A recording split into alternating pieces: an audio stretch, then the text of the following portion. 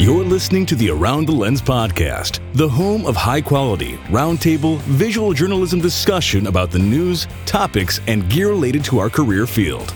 Now, here's the host of our show, David J. Murphy. Hello and welcome to episode 229 of Around the Lens. I'm your host, David J. Murphy. Joining me this week are my regular co-hosts, Travis Keys, a freelance photographer and chairman of APA New York, based out of New York. Hello, Travis. Good morning, Dave. What's going on? Buddy, not much. Just trying to stay alive and stay healthy. I get to say good morning, but you get to say something else because the time does. That's right. I would say good evening. Yep. I'll say good evening to you, and you say good morning to me, right. and we need we're all somebody good who to can go. say good afternoon, though. That'll complete the entire triad. Also joining us, our regular co-host, Miss Evelyn Hochstein, a freelance photojournalist based out of Washington, D.C., and based out of a new house. Yes, good morning. Congratulations. Thank you. Yeah, that's a big deal, especially morning, in this time of COVID. I don't know how you pulled it off, but you did it, and so great to hear that. Is this place like, you know, for commute-wise, is it closer or further away from sort of your main work area? It's about 3 blocks from my old apartment, so perfect. Yeah, I love my neighborhood. I live in Adams Morgan in yeah, DC. It's a great place to go. A lot of great bars, nightlife, all that kind of fun stuff. So Good, awesome. All right. Well, our guest this week, joining us all the way from Indonesia, is Miss Rosa Panggabean, a freelance photojournalist. Again, like I said, based out of Indonesia. Hello, Rosa. How are you? Hi, I'm good. You're still struggling pronunciation of my name. Panggabean, right? But it's okay. Panggabean. That's right, Travis. Good one. Give me 16 more times and I'll get it down. All right. Well, Rosa, thank you so much for being here this week. Definitely look forward to you getting your perspective on all these issues. Of course, a lot of the stuff, you know, we usually just sort of have the American perspective, but good to get the international perspective as well. So happy to have that voice and also, again, what your thoughts are. So let's just get right into the different topics this week. Our first topic is one that I've seen discussed a lot, and we'll talk about it in 2 separate parts. And you know, you've seen this, especially you, Evelyn, I'm sure, because you're living the sort of protest documentation life right now. But essentially, there was an article pushed out by Poynter talking about essentially blurring faces of work. You know, we want to protect the protesters, protect the people who are out there, and you know, sort of the hypothesis or the crux of the article was, you know, we should blur these faces. Now, I think any photojournalist worth their salt would probably not do that because it's unethical. But you know, again, let me throw it to you. And of course, I always like to throw our first topic over to our guest. So, you know, Rosa, you know, talk to me a little bit about sort of your experience. You know, I don't know if you have any protests going on in Indonesia or any sort of political strife that you've covered, but have you ever dealt with any issues where, you know, the people you photographed didn't want their picture taken? And how did you get around that? Yeah, actually, I have a couple of times covering the protests. It's also happening. It's always making you harder when you cover when the time is like have a political view from the protesters, like perhaps happens now in America, but it also happens in Indonesia, like during the election of our president, 2018, I think. Yeah, 2018 or 2019, and also 5 years before. So, rise. The protesters doesn't think that I am the part of the other side. So, actually, I want to tell for instance, I'm covering for the at that time there is a protest from the right wing in Indonesia, which are mostly Muslim, and then they think that all the media is on the nationalist wing, then they are trying to like accusing me, accusing most of the media people who wants to cover the demonstration. It's kind of pretty hard because it's not like and of course because they are from the right wing, because they are from the Muslim movements, so they don't really like for the woman who cover it, because I'm not using the hijab as well. Wow. Okay. So yeah, Rosa, yeah. So it's quite. Let me just interrupt for a second. Yeah. Your microphone on your headset is rubbing against your clothes a little bit, so just be mindful of that if you could. Yeah. Mm-hmm. Yeah. Okay. Oh, you don't have a headset on your mic, or you do? Okay, there you go. Okay, perfect. I have. Okay. I have it. Yeah. So I mean, you've kind of got like two things against you. You've got the fact that you're a woman, and you're also media. So that's kind of like both in your country, in your area. You said that's kind of both of them are sort of making your job more difficult, right? Yeah. And luckily that we cover it with another journalist as well. And I know so many partner of other journalists that knows me well too. So it quite just keep it together with your friends, and then it's just keep your eye to the others.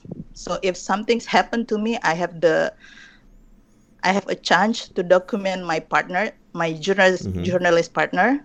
If something happens to him as well, I'm gonna cover. I'm gonna have. Is there any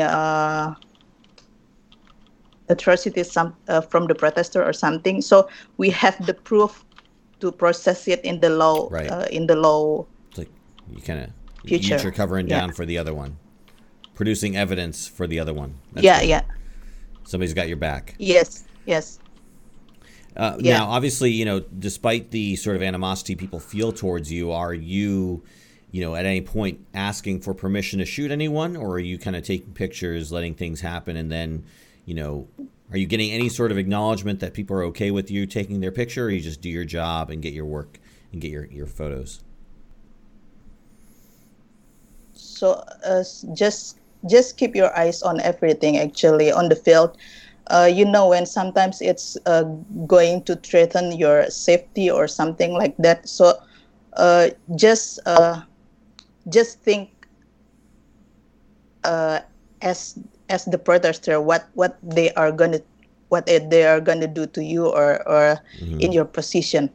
So sort of like that. Okay, so you're not out there being like, "Excuse me, can I take your picture?" Or saying after the fact, "Hey, I took your picture. Are you okay with that?" Right? You're just kind of getting the work done. No, of course. When I think that they are not gonna allow me to shoot them, so I'm going to ask permission for the first time. Yes, of course. Is that standard, or is that like Indonesian rules, or is that just kind of how you prefer to do things? No, you just have to see the situation first. If it's okay, then you just ask the permission. But if it's not okay and the tension high, of course you don't ask the permission when the tension is getting high. So so when the lulls in the event, you tend to use that as like, "Hey, mind if I'm just shooting some pictures? You're okay with that?" But when like things are getting rough and rowdy, you're like, I'm just gonna do my job and not ask for permission, right? Yeah. Sometimes like that. And I'm sure it's you've been in kind of some dangerous situations, I presume. Yeah. Have you gotten through those? Do you have any sort of body armor or any kind of protective equipment? Not really. Here in Indonesia, we kind of abandoned. It's not a thing that I have to proud of, but we kind of like not really concerned about the safety. But sometimes if the demonstration is like planned or already scheduled and already predicted that it's gonna be chaos or something, sometimes you can see that the demonstration perhaps would be gonna be chaos or something like that. But when that is happen, I usually bring some toothpaste for the tear gas, and then the helmet, bike helmet actually. So I'm using that only. Well, I didn't know about the toothpaste thing. Evelyn, did you know about the toothpaste thing? Good tip. No, I've heard it, but I've never seen it in practice. But I'm gonna try that out for sure. I'll let you know. Do you like put the toothpaste on your eyes? It's good for the sting.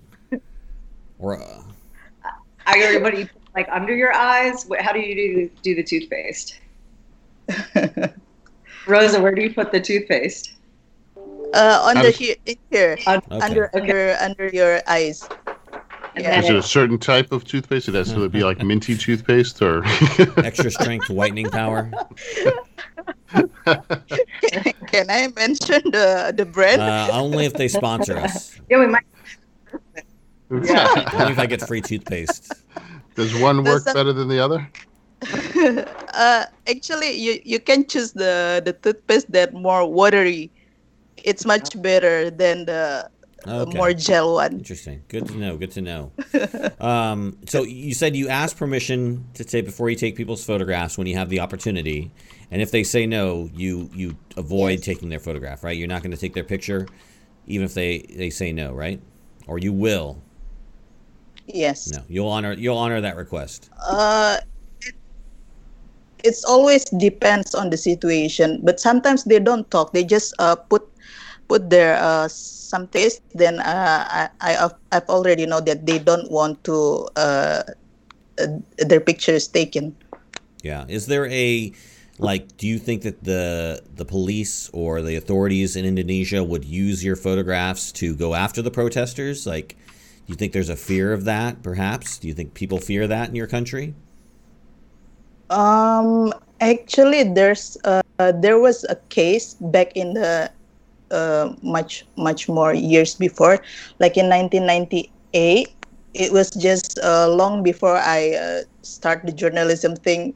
I was still in school, but back in 1998, there was a case that the military using the photos from the newspaper to hunt down the protester. Wow. That was actually when the case is we want to roll down the new order. I mean the regime. Mm-hmm. Wow. When the students want to take down the regime, the Suharto's regime, that very military, and so they use the photographs from the journalists. Okay. Wow. Well, what can you do, right? I mean, you're trying out there, do your job, and ultimately, if people are going to use it in a different way that you don't plan for, that's not under your control.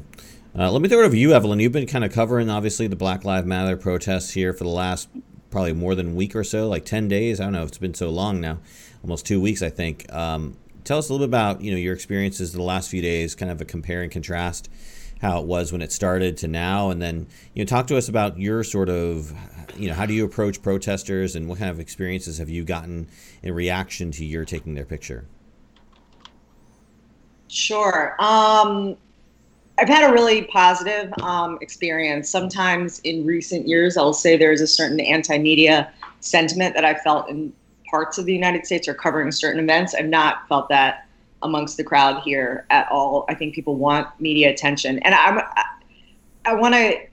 And it's been extremely peaceful. I haven't covered the last 2 days of protests because I've been moving, but I've been following the pictures, and everything's been extremely peaceful, and it's been peaceful for probably since after the first couple nights in Washington D.C. And it's been a really beautiful expression of desire for change and people out on the streets and using their First Amendment rights and trying to send a message to the authorities on all different levels. And I just want to say I'm completely against, in principle, the concept of blurring out people's faces. I just want to say that so strongly. Like, this is history in the making.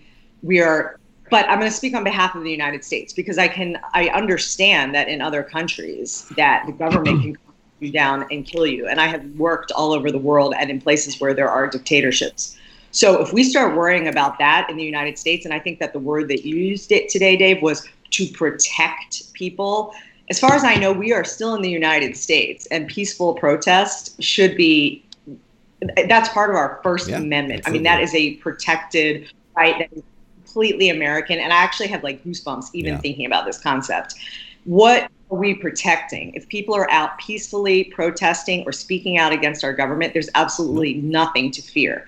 Now, there's a difference if you're out looting and you're rocks at stores are burning, something, you're doing something illegal, no matter what you believe, if you believe it to be fair, right, just.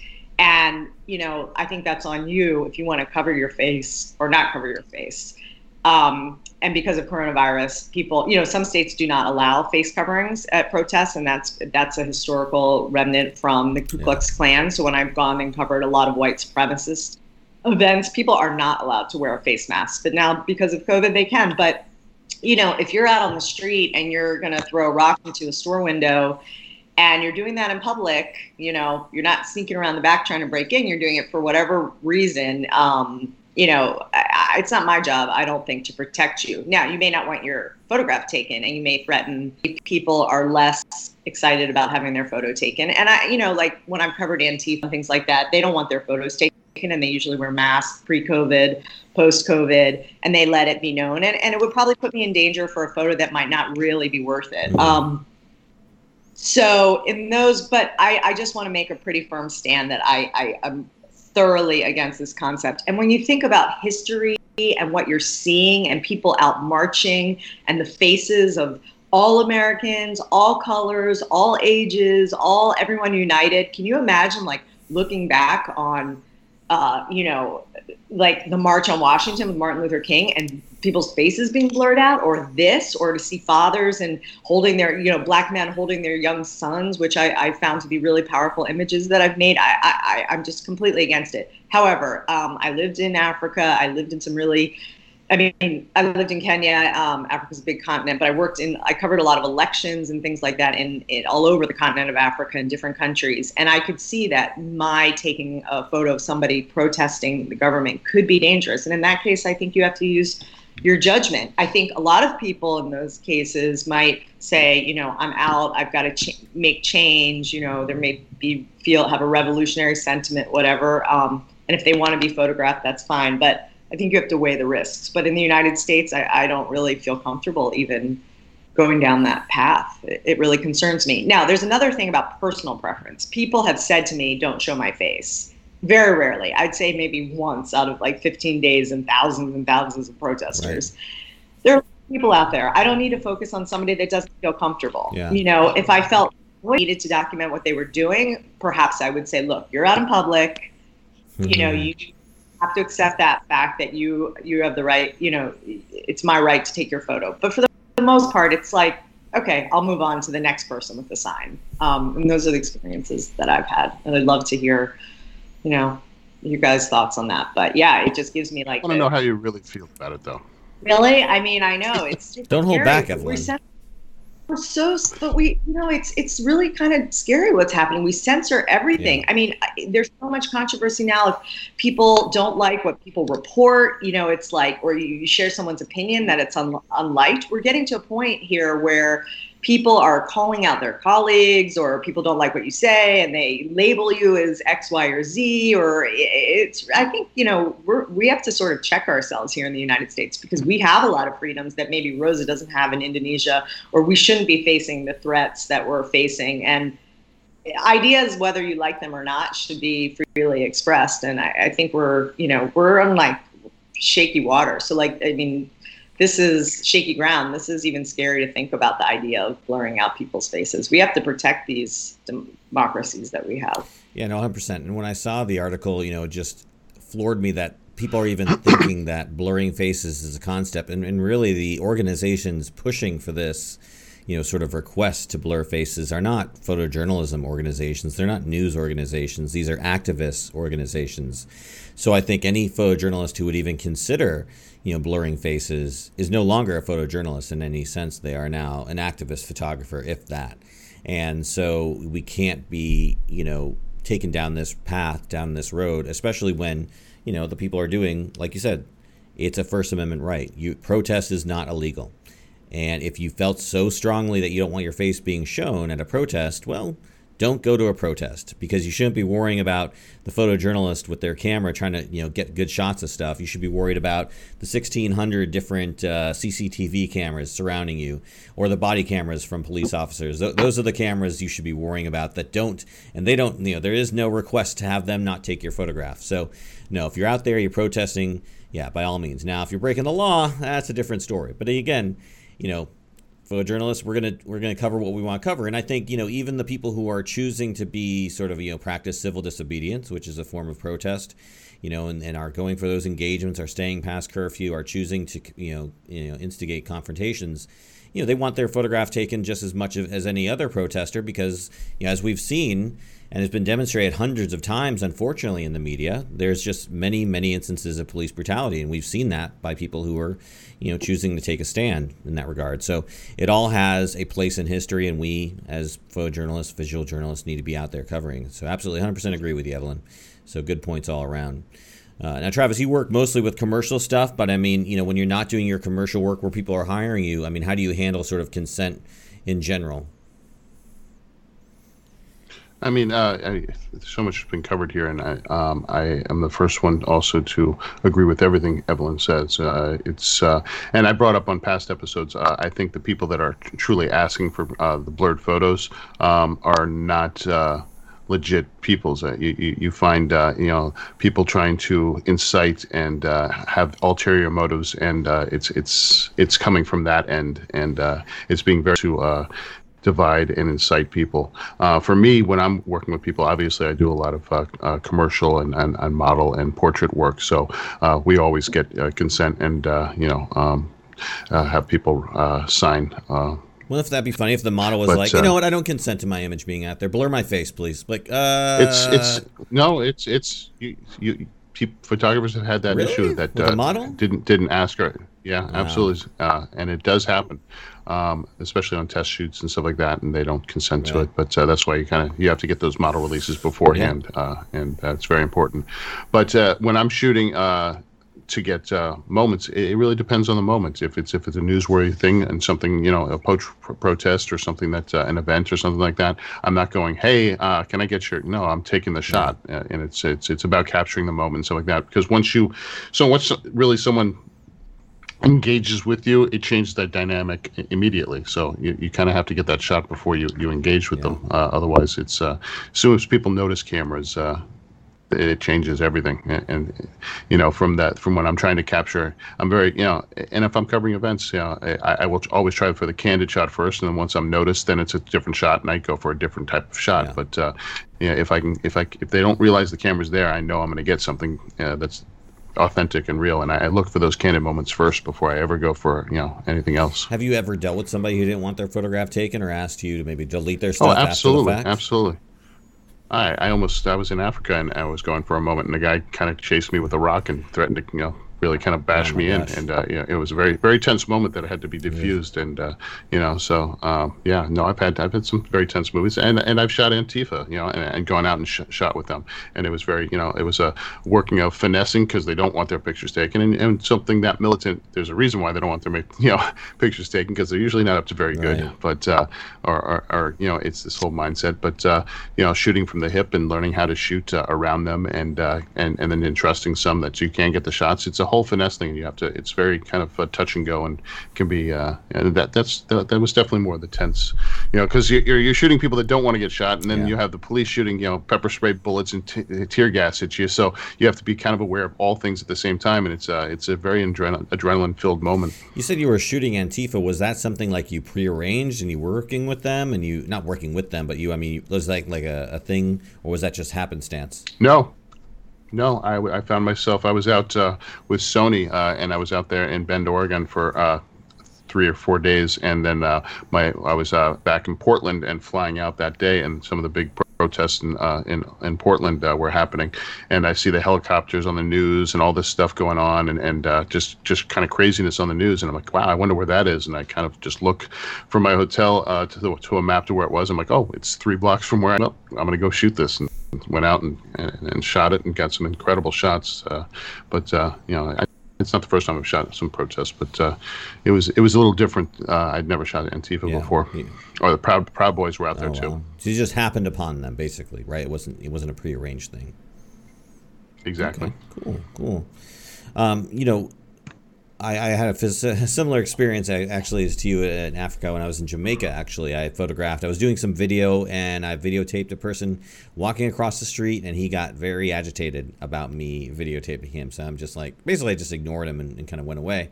But again, it's a scary situation, especially when you're in a different country. You don't have necessarily the protections or the sort of the laws backing you up as much as you'd like. But getting back to kind of covering people who are, obviously don't want their picture taken, lawbreakers and whatnot, what has all been your experience kind of covering those people? And, if you did capture people breaking the law, looting, rioting, whatever, what do you do with that imagery? Are you still publishing that? Are you maybe holding it back? Are you submitting it to the authorities? What are you doing with that work? I'll throw it over to you first, Rosa. Pardon? Have you ever captured anybody doing any law breaking? And if you so, what did you do with that imagery? Did you publish it? Did you hold it back? Knowing that maybe people would try and find you because you captured their image. Your name is associated with the work. Kind of what did you do? Have you ever captured anyone actually breaking the law? Act of breaking the law?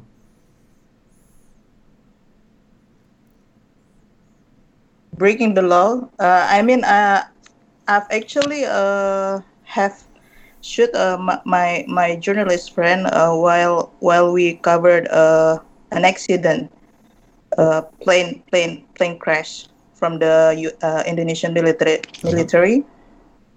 So the plane is owned by Indonesian military, and then it crashed down. So we covered the crash plane. Then we got chased by the military. By the army, we got chased because covering the crash, and then one of my friend tried to push, get closer to the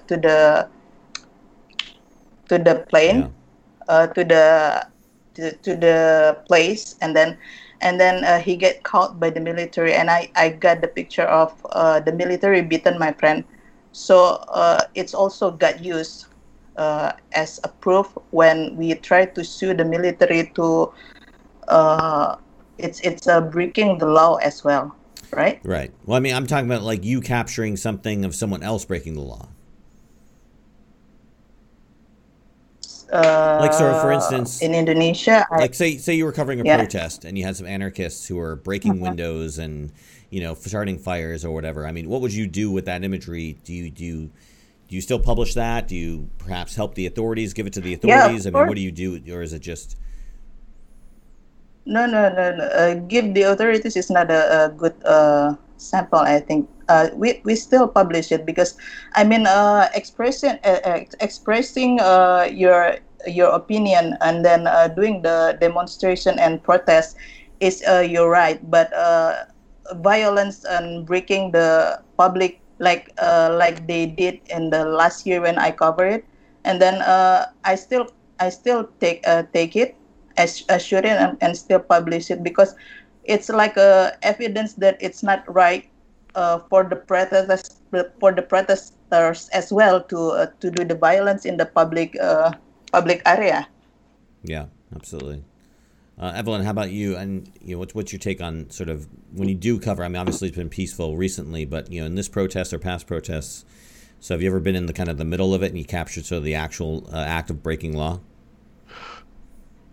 Yeah, I definitely photographed looting. I wouldn't, give anyone my material ever, probably even if subpoenaed. There's always this journalists never sort of reveal or give up their sources or things like that. So I guess same goes with photos. I'm not the judge here. So a lot of the things I was shooting were silhouettes. It was dark, buildings were lit and people were, breaking windows. So I wasn't going out of my way to identify anyone. I wasn't trying to self-censor either, but it was more like I wanted to document what was happening rather than be a person to provide evidence. So I'm shooting the scene, and I wouldn't say that there's a risk. There's a risk that someone might be identified in my images if they're not wearing a mask. But at the time, I think I'm just focused on trying to capture the scene and not really think about my role in the legal side of it and what the police may or may not do in the future, or the courts and things like that. So I'm not like taking close-ups of people's faces and saying, here's some evidence. I'm just documenting the scene. And fortunately, it's usually really dark. So those people, I don't need to do the work for the police, I guess. But at the same time, I'm trying to say I'm not necessarily self-censoring either and saying I'm only going to photograph people from the back. I'm just going to document, and whatever sort of comes out of it. But I'm not a jury. I'm not the police. I don't have all the evidence. So it's like I'm just capturing the immediate moment, I suppose. Yeah, I think, in the past, I might have been more inclined to, not necessarily help the police, but, again, want to share imagery of necessarily lawbreaking. But with this most recent, a series of protests and the blatant attacks towards journalists doing their job, it's like, well, I'm not gonna help out the police. I'm not gonna help out the protesters. I'm not gonna help out either side. I'm not gonna help them, but I'm not gonna necessarily help either side. I'm going to publish the imagery of what I see out there, and people can do with it what they want to do with it. But again, I'm not sending it to nypd.gov and letting them, hey, here's some evidence for you. Like, you can go on to any sort of public facing platform the imagery goes, and you can do what you want with that. But what I try and do is I'll just kind of say, hey, can you stand next to this ruler by the wall here? Can I just put the flash anyways. I think that's generally our role, is just to be observers and out of it. I mean, but like anything, it's any situation, it's all fluid. Like, what if you saw some murder happening? I can't really speak in like 100% generalities about this, but as a rule of thumb, I think there are specific cases, but something like this, I'm just there to document and not be the criminal justice system. Well, it's interesting you mentioned murder because, of course, we had the Live PD incident. That Live PD and cops have both been sort of taken off the air, and Live PD actually captured a death of someone that the police were pulling over. And I don't know if you read the story about that, but essentially they destroyed the footage because the people who were actually doing the investigation didn't subpoena it from them. And their stance on sort of being independent, visual journalists covering the police was, they didn't store their footage to give to the police because they didn't want to be seen as an arm of the police department. That wasn't their role. Their role was to capture and tell their story that they wanted to tell. And so I thought that was an interesting perspective that I think, we as photojournalists, visual journalists, especially, those of us who want to remain independent as possible, that's the way you do it. You're not an arm of the police department. You don't work for the police department. You work for yourself or the publication that you're working for. So you have to be very careful about, the line you cross in terms of what you give to who you give it to. But right. Did anyone see that Live PD story about the... No, but it sounds really interesting. It sounds, that's a very tricky call. You witness a murder, like, I don't know. There are going to be a lot of cases, and this is a big ethical discussion. Yeah, no, absolutely. I mean, they kept the footage for an extra few months because of the nature of it, but they said at the end of the day it was never asked for, so they never provided it. I wish they hadn't destroyed it because I think it's important to have that type of stuff, but ultimately, I'm not their producer. I'm not A&E.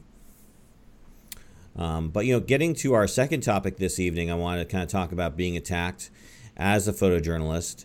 Let's go back to you, Rosa. You said obviously you face a lot of sort of tension from those in the Muslim community and also your fact that you're female. Have you ever been attacked by either protesters or by perhaps the police while you're out doing your work? Yeah, of course. Actually, here in Indonesia, the democracy is not like in the USA. I mean, you can use the reason when someone doesn't want to be taken, doesn't want their face to be taken. You can say it's a public area, but no, it's not. We cannot use that reason here, because not so many people understand about the rights of journalists and it's just like I always said before, it's always depends on the situation on the field. So if something's, so you just read the moment and the situation, and then if you get attacked, then I'm trying to save my life as good as I can, as best as I can. So I cannot give any good advice as so the more you take the pictures of the protests and demonstration and like things like that here in Indonesia. I don't have any experience in the abroad, so you can see how far the situation can go. So it's just by the experience. Yeah, Travis, you probably haven't been attacked too many times by your models that you've photographed, but as the chairman of the APA, do you have any recommendations, or do you as an organization head, push out guidance, or in a sense, like work to help provide protections for your members? Like for instance, the NPPA has their lawyer who sends out an email or a letter to the NYPD and say, hey, the way you've been treating journalists is unfair, First Amendment protections and stuff like that. Does the APA do anything similar to that, or is it is your organization less journalist focused, and perhaps there isn't as much of a need for that? And you're muted, Travis. I'm back. There you go, yeah. Just every once in a while I have to make a cough, so I don't want to do that on the thing. So APA is not made up of journalists. Right. We're mainly commercial and editorial and other photographers. So that has not been a focus of ours. And if it was, I would bow down to our friends over at some of the other agencies and talk to them. And we're certainly friends with them and deal with them on issues like that. We do have some lawyers that we talk to and have a bunch of resources as an organization to point people in the right direction. But it's a very it's as a journalist, it's a different kind of ball game and a different set of rules to play by. Travis, has there ever been any situation or any instance where APA as an organization had to advocate for photographers in general for any sort of aspect or issue that you're aware of? Oh, I mean, we constantly advocate. We're an advocacy group, so we go after copyrights and rights for photographers and pay and all kinds of different stuff. So we're fighting for the CASE Act. We're lobbying for all kinds of different stuff currently in copyright and equal pay and we go into rights of female photographers and equal pay, and we do a whole bunch of stuff like her perspective and bring awareness to many different issues. So we're constantly always working on those different issues. Yeah, so that's great. What is the CASE Act, by the way? CASE Act is basically if you are, it's in a way to kind of go into small claims court and make things without having to file a huge case. That you can protect yourself and go after things on a smaller scale to really protect yourself. Right. Instead of going into a multi-year, multi-million-dollar copyright infringement suit, you're just kind of solving things at the lowest possible level. Any movement on that? Because that's obviously something that affects all of us. Hopefully, everything is still kind of slow, and especially now that House and Senate has kind of gone into these other issues and not dealing with stuff. The votes get sometimes delayed, and so it's a slow process. But there's been movement, especially on the Copyright and CASE Act. But it has passed some, and hopefully it goes further and further and gets passed all the way. But you just never know where it's going to get held up or who might hold it up. Yeah, absolutely. Evelyn, can you tell us a little bit about some of your experiences, sort of, in situations where you may have been put in danger, and obviously with all the stuff that's been happening recently, what can we as photojournalists do about what's going on and how folks are attacking the First Amendment? Yeah, that's it's broad. I mean, I haven't personally really felt attacked, but I've seen all of these journalists who've been injured and shot at with pepper spray, and I think I think going back to the blurring of faces, I think a lot of people don't really even understand free speech or the First Amendment. Like, when I do occasionally run into somebody at a protest saying like, don't take my picture, or like sort of anger or mistrust of the media, I think it's like, the current political climate that we live in and how the media has been like skewed to be like this enemy of the people. And I think like education is an important part of that. Like people really understanding the value of the free press, the state, how important it is and like why it is so important. And maybe that message is being lost. But back to attacks, also, it sort of just goes hand in hand. Combating it is obviously really important, and having organizations like MPPA or whoever to back you and call this out and make it known, and it just goes hand in hand with like you have to protect the media or committee to protect journalists, but protecting the media and the importance of it and like understanding why this is so important historically. So I don't know if I answered your question, but it's just sort of a broader take. But ask me again specifically, did I miss something, Dave, specifically? No, I mean, again, I was just trying to think like, what can we as the working photojournalist, do essentially to advocate on our own behalf? Are we going to have to create a protest of our own to protest the rights of photojournalists? And then who would cover that? We may have. Actually, I mean, that's kind of a scary thing. Like, again, I think it's like, let's all speak about it. Let's, if someone at a protest says, hey, don't take my picture, and maybe you have time to engage and just don't take their picture, but maybe explain what you're doing or why you're doing it, and try to like assuage people's fears or let them understand, like the meaning of the free press and how the images are going to be used, and just kind of just like be open-minded, illuminate the issues, explain the issues. I think those are all good advocacy tools, and we have to all keep being advocates. We're being advocates right now. Travis is being an advocate. NPPA is being an advocate. WPOW, Women Photojournalists of Washington, like we're all being advocates and speaking out about these things. So that's what we have to keep doing. That's interesting. You explain, we should explain ourselves to the folks we're photographing, and that's a great idea when they want to listen. A friend of mine who actually lives in Seattle and was covering the Capitol Hill Autonomous Zone, which I'm sure you're all familiar with, he was in there trying to, just document what was going on, and he had people telling him to quit photographing them or quit photographing the event. And he, explained to them, hey, I guess, I know you're this autonomous zone, but you're still in America. It's still a free country, and I still have the First Amendment. And basically, he wasn't physically attacked, but he was continuously barraged by people telling him to stop photographing, and essentially kicked out of the Chaz. So sometimes you get the people on your side, and sometimes you don't. And it's interesting to have the people who are advocating for their ability to practice their right to speech, against the people who are trying to also do their right to free speech. It's, I've seen it commented on. You're getting it from both ends, so to speak. The police are sort of, the law enforcement are attacking you, and you're being attacked by the protesters as well. It's not a fun place to be in. Have you ever, been out there and you're getting, you're talking about on Travis's show about how you've got pepper spray powder on your, outfit, or, your camera gear is messed up because it's been shot at. What's kind of driving you to go back out there and put sort of yourself on the line? Is it just the nature of the historical event that has to be covered, or is there some other driving force?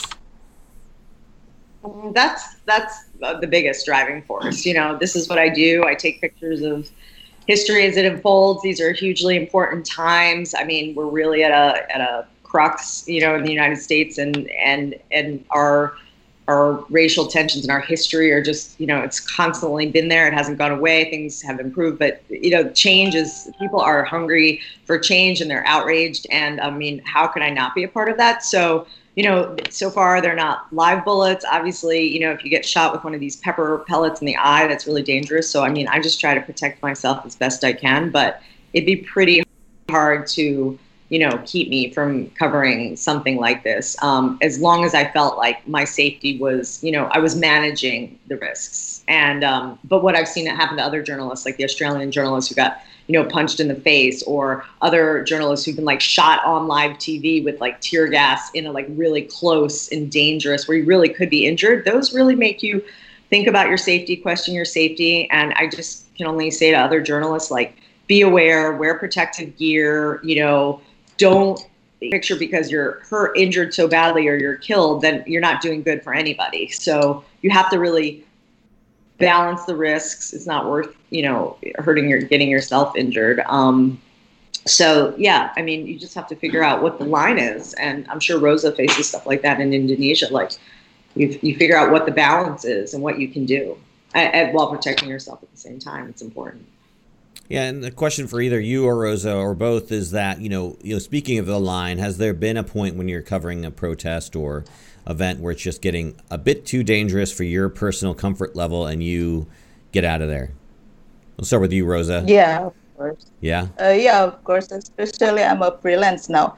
Before, when I was a staff journalist, so I'm still thinking that there is an office that would guarantee me in the healthy and the hospital and everything like that. So now here I'm a freelance. The hardest part is being a photojournalist is also a patient that we want to make the pictures of the history. And sometimes when the thing is very big, so you just get out without assignment or something, you just get out and try to capture those moments. So when everything's getting hit, and then I got, this is, and I feel that this is something's gonna happen that and make my safety is gonna be very in danger. So I stopped and I just ran. Yeah, that's good. Yeah. Just think, you have to know where is.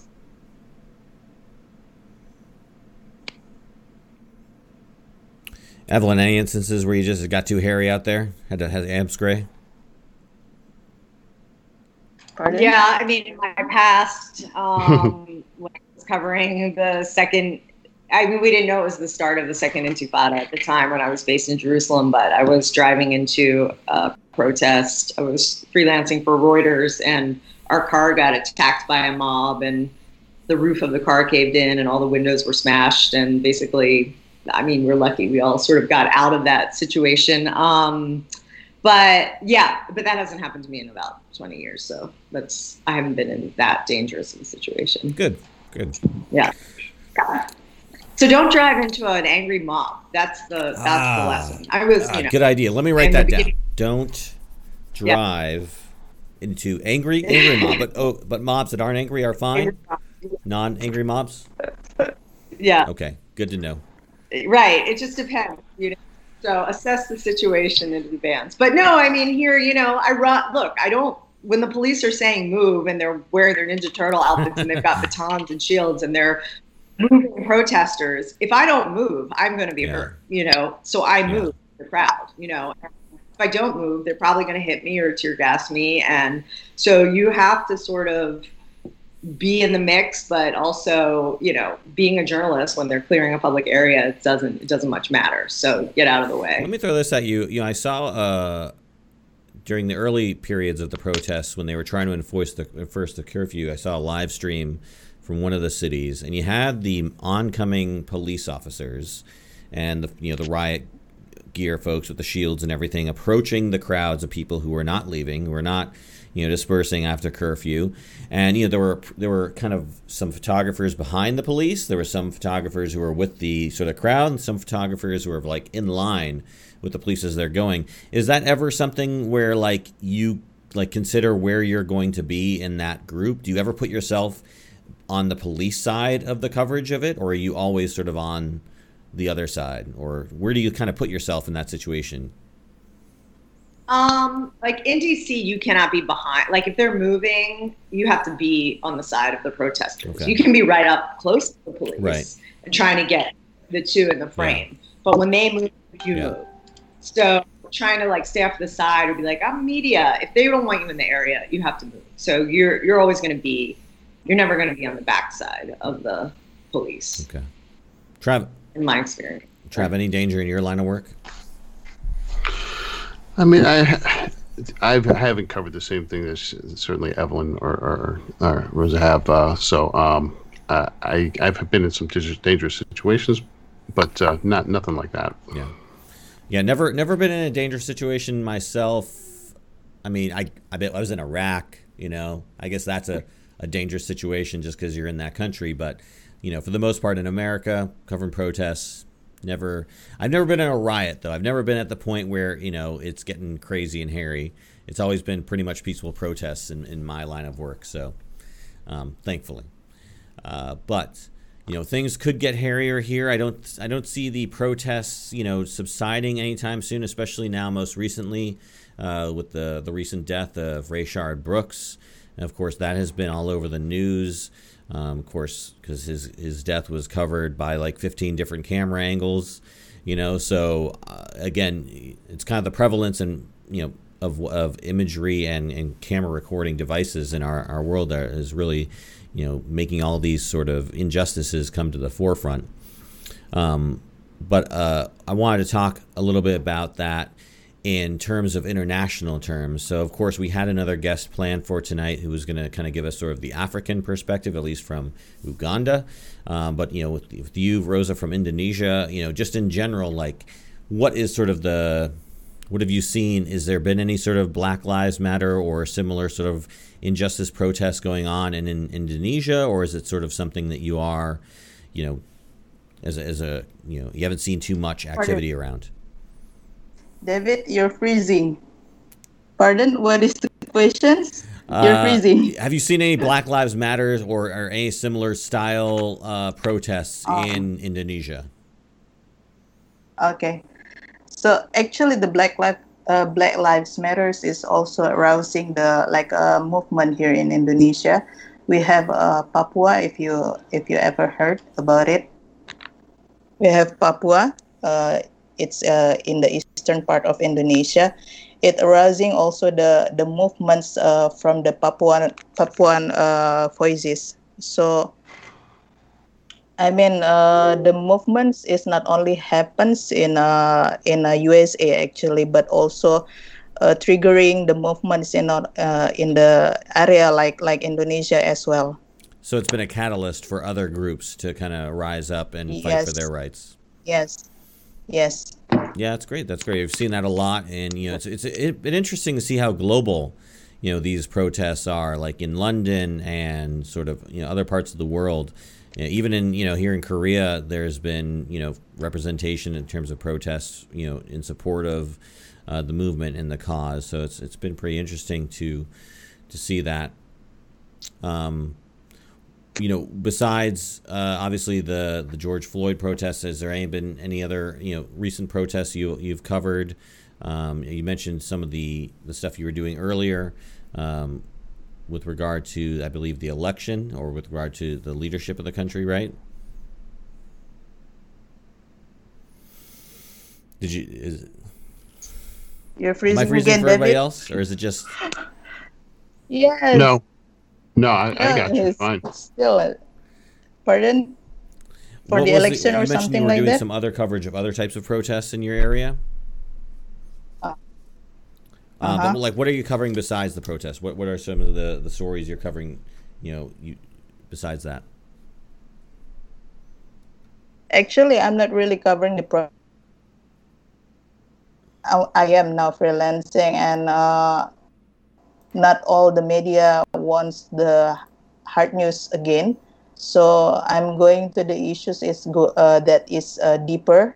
I mean, more to still in the human rights area, and then social change mostly.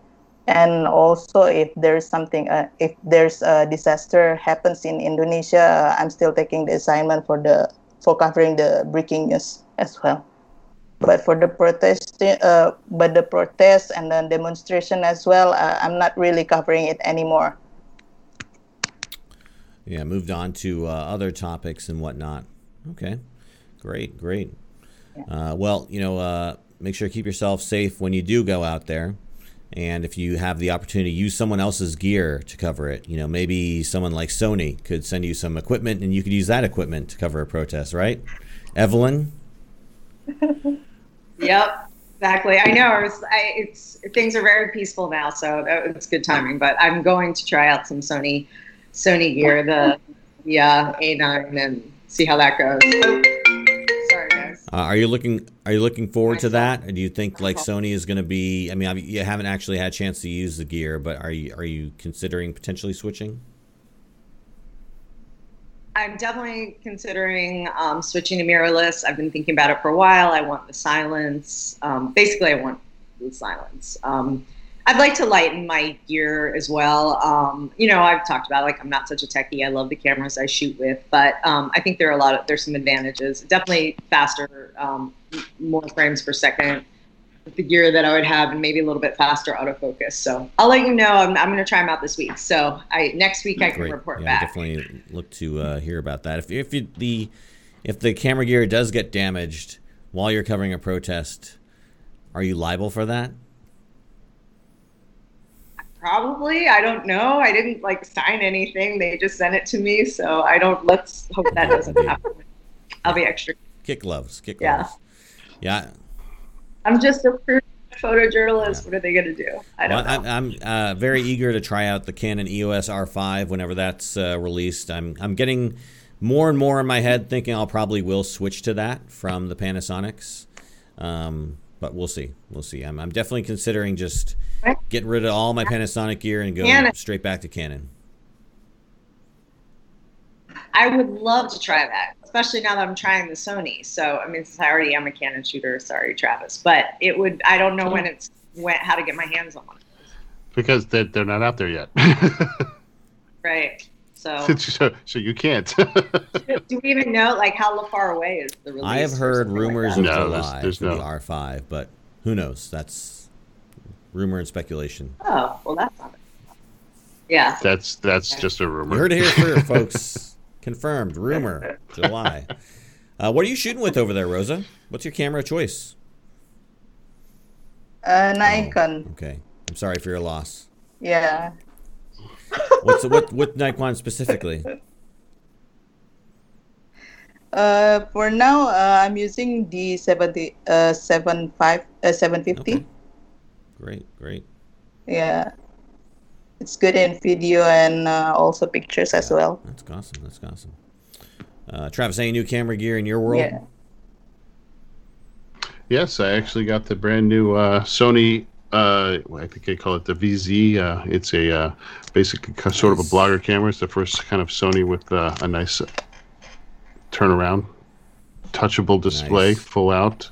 So this is a really great. It's built on the RX100 kind of body and sensor, and but it's video centric and has new microphone and proprietary hot shoe and stuff like that. So it's actually pretty impressive little piece of equipment. Is that Mark 7? No, this is the ZV-1, which is it's so yeah, it's an impressive like little a new camera, class of cameras? especially to add to the kit. Yeah, it's sort of so the Pocket RX100, which is an incredible camera. They've now kind of redesigned this one to be more of a video blogger video camera. So I can kind of go out and shoot immediately with this, and it has its own Bluetooth little handset that kind of can connect to it, so I can record and zoom. It has an amazing microphone now, dedicated record buttons. Basically, you can also it has a kind of bokeh blur feature where I can just press a button and it'll kind of blur the background and do that. It has a product kind of shoot mode where if I was doing a product review and I'm talking and I hold up the product in front of me, it'll instantly zoom to that product, and then I move my hand, it'll instantly zoom back to me. So the focusing on it is quite good, and it's a great little a camera that's this small and shoots 4K, and that you can do this much, and has a really kind of much better built-in mic to it is impressive. Have you actually had the chance to do some footage with it and get a good feel for it? I just started. It just was released. It was just released a couple days ago. I got it the first day it was released, so I've started to play with it, and we'll dive more and more into it. To your full review on AroundTheLens.com. Absolutely. We want to hear what Travis thinks. All right, great. Okay, well, I think that's going to bring us to the end of this week's show. Rosa, where can people find out more about you and your work? At my website, of course, www.rosapanggabean.com. Great. Well, make sure you find that link in the show notes, so everybody go check out Rosa's awesome work. And you're also on Instagram, right? And Yes, of course. Yeah, that's awesome. But I don't really put my works on the Instagram. Oh, okay. I just, This is kind of one of those things you signed up for because you had to, because you're a photographer, but you're not fishing for them likes. No, I don't really like the platform actually, but I'm start to post the outtakes only on the Instagram. Okay. Well, talk to Travis. He'll get you hooked up on social media. Turn you on back to it. Evelyn, what's going on in your world? Anything interesting coming up this week, or are you going to be mostly just unpacking? Yeah, unpacking. No, I think I'll get back into the swing of the protest. I have a couple other assignments I'm working on that are not protest related, but I know. Are they COVID related? Because it's like protest or COVID. That's pretty much your only two options. Well, there's a story that I shot ages ago about crime in DC that just got completely shut down because COVID happened, and now this, and now it's like needs to be refreshed. So I have to go back to this neighborhood and reshoot some of it because the other stuff is out of date. So I guess it's it may have a COVID angle to it, but and then back. I mean, I'm going to be back out in front of the White House. I want to see what's going on. Get back in the swing of the protests. I think they're ongoing. Obviously, I don't think they are ongoing. So yeah. Well, yeah. I mean, pretty soon we're going to get right back in the swing of election season, right? Campaigns and rallies and, all that fun stuff. So, life moves on, right? Whether we like it or not. All right. Absolutely. Travis, anything in your world going on? Just keeping busy and trying to figure out what's next in this crazy world of ours. So I would like to always, as I do, express that any viewers or have any questions or like or dislike or want to see certain topics covered, please reach out to us. We'd love to hear back from you, and Dave will fill you in on all the places to reach us. That's right. Thank you very much. Yeah, go to AroundTheLens.com, find links to all of our social media, in addition to our Patreon page, where you can donate to the show, give us a few bucks, stay informed, get all of our stuff early. I'm actually working on a ATL commentary about consent and blurring that I've written the script for. I just need to actually record myself speaking. So look for that in the next week or so, whenever I get a chance to actually record it. And then a few other things coming down the pipeline. I know Zach is working on something right now. He is trying to really get this movement going to essentially not rely on the NYPD for press passes. That's kind of a big sticking point for him. He doesn't like the fact that the NYPD essentially controls access to the press passes. So he's working on something that will probably end up on the website here in the next few days or so. And then, of course, look forward to next week. We actually won't be doing the show on Monday next week. We'll be doing the show on Thursday at 5 p.m. Eastern because of scheduling and whatnot. So be on the lookout for that episode of the show a little bit later than normal. But, of course, I'll put the live link on Facebook so you can sign up for the event and count yourself as interested. So we'll be interested to hear back from Evelyn and everyone else and find out what's going on and what she thought of that Sony gear. See if she's become an advocate now. She's going to Kando. I guarantee it. You're going to Kando, Evelyn. You're going to get so won over by Sony. Okay. All right. We'll see. I'll report back. That A9's a great camera. Yeah. Kando's still happening, right? What's No. Kando? No, it's been canceled? Oh, no. Postponed till next year. Oh, sad. But everything is back to normal now. Right? Everything's back to normal in America? Yes. The world's 100% back to normal. There's no more COVID? Just 20,000 cases a day in the United States. Anyways. All right. Well, thank you so much, Rosa. I really appreciate you taking time out to be on the show. You're always welcome back. Stay safe out there in Indonesia. And keep in touch, okay? Okay. All right. Well, for Travis Keys and Evelyn Hochstein, I am David J. Murphy. This has been Around the Lens, episode 229, and we are out. Thanks for listening to Around the Lens. We hope you enjoyed the show. To continue the conversation, head on over to one of our social media outlets such as Facebook, Instagram, YouTube, or Twitter.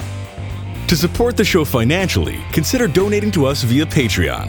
For show notes from this week's episode and links to everything else we talked about, just go to our website, AroundTheLens.com. Finally, if you or someone you know might be a good guest for the show, get in touch with us via email at info@AroundTheLens.com.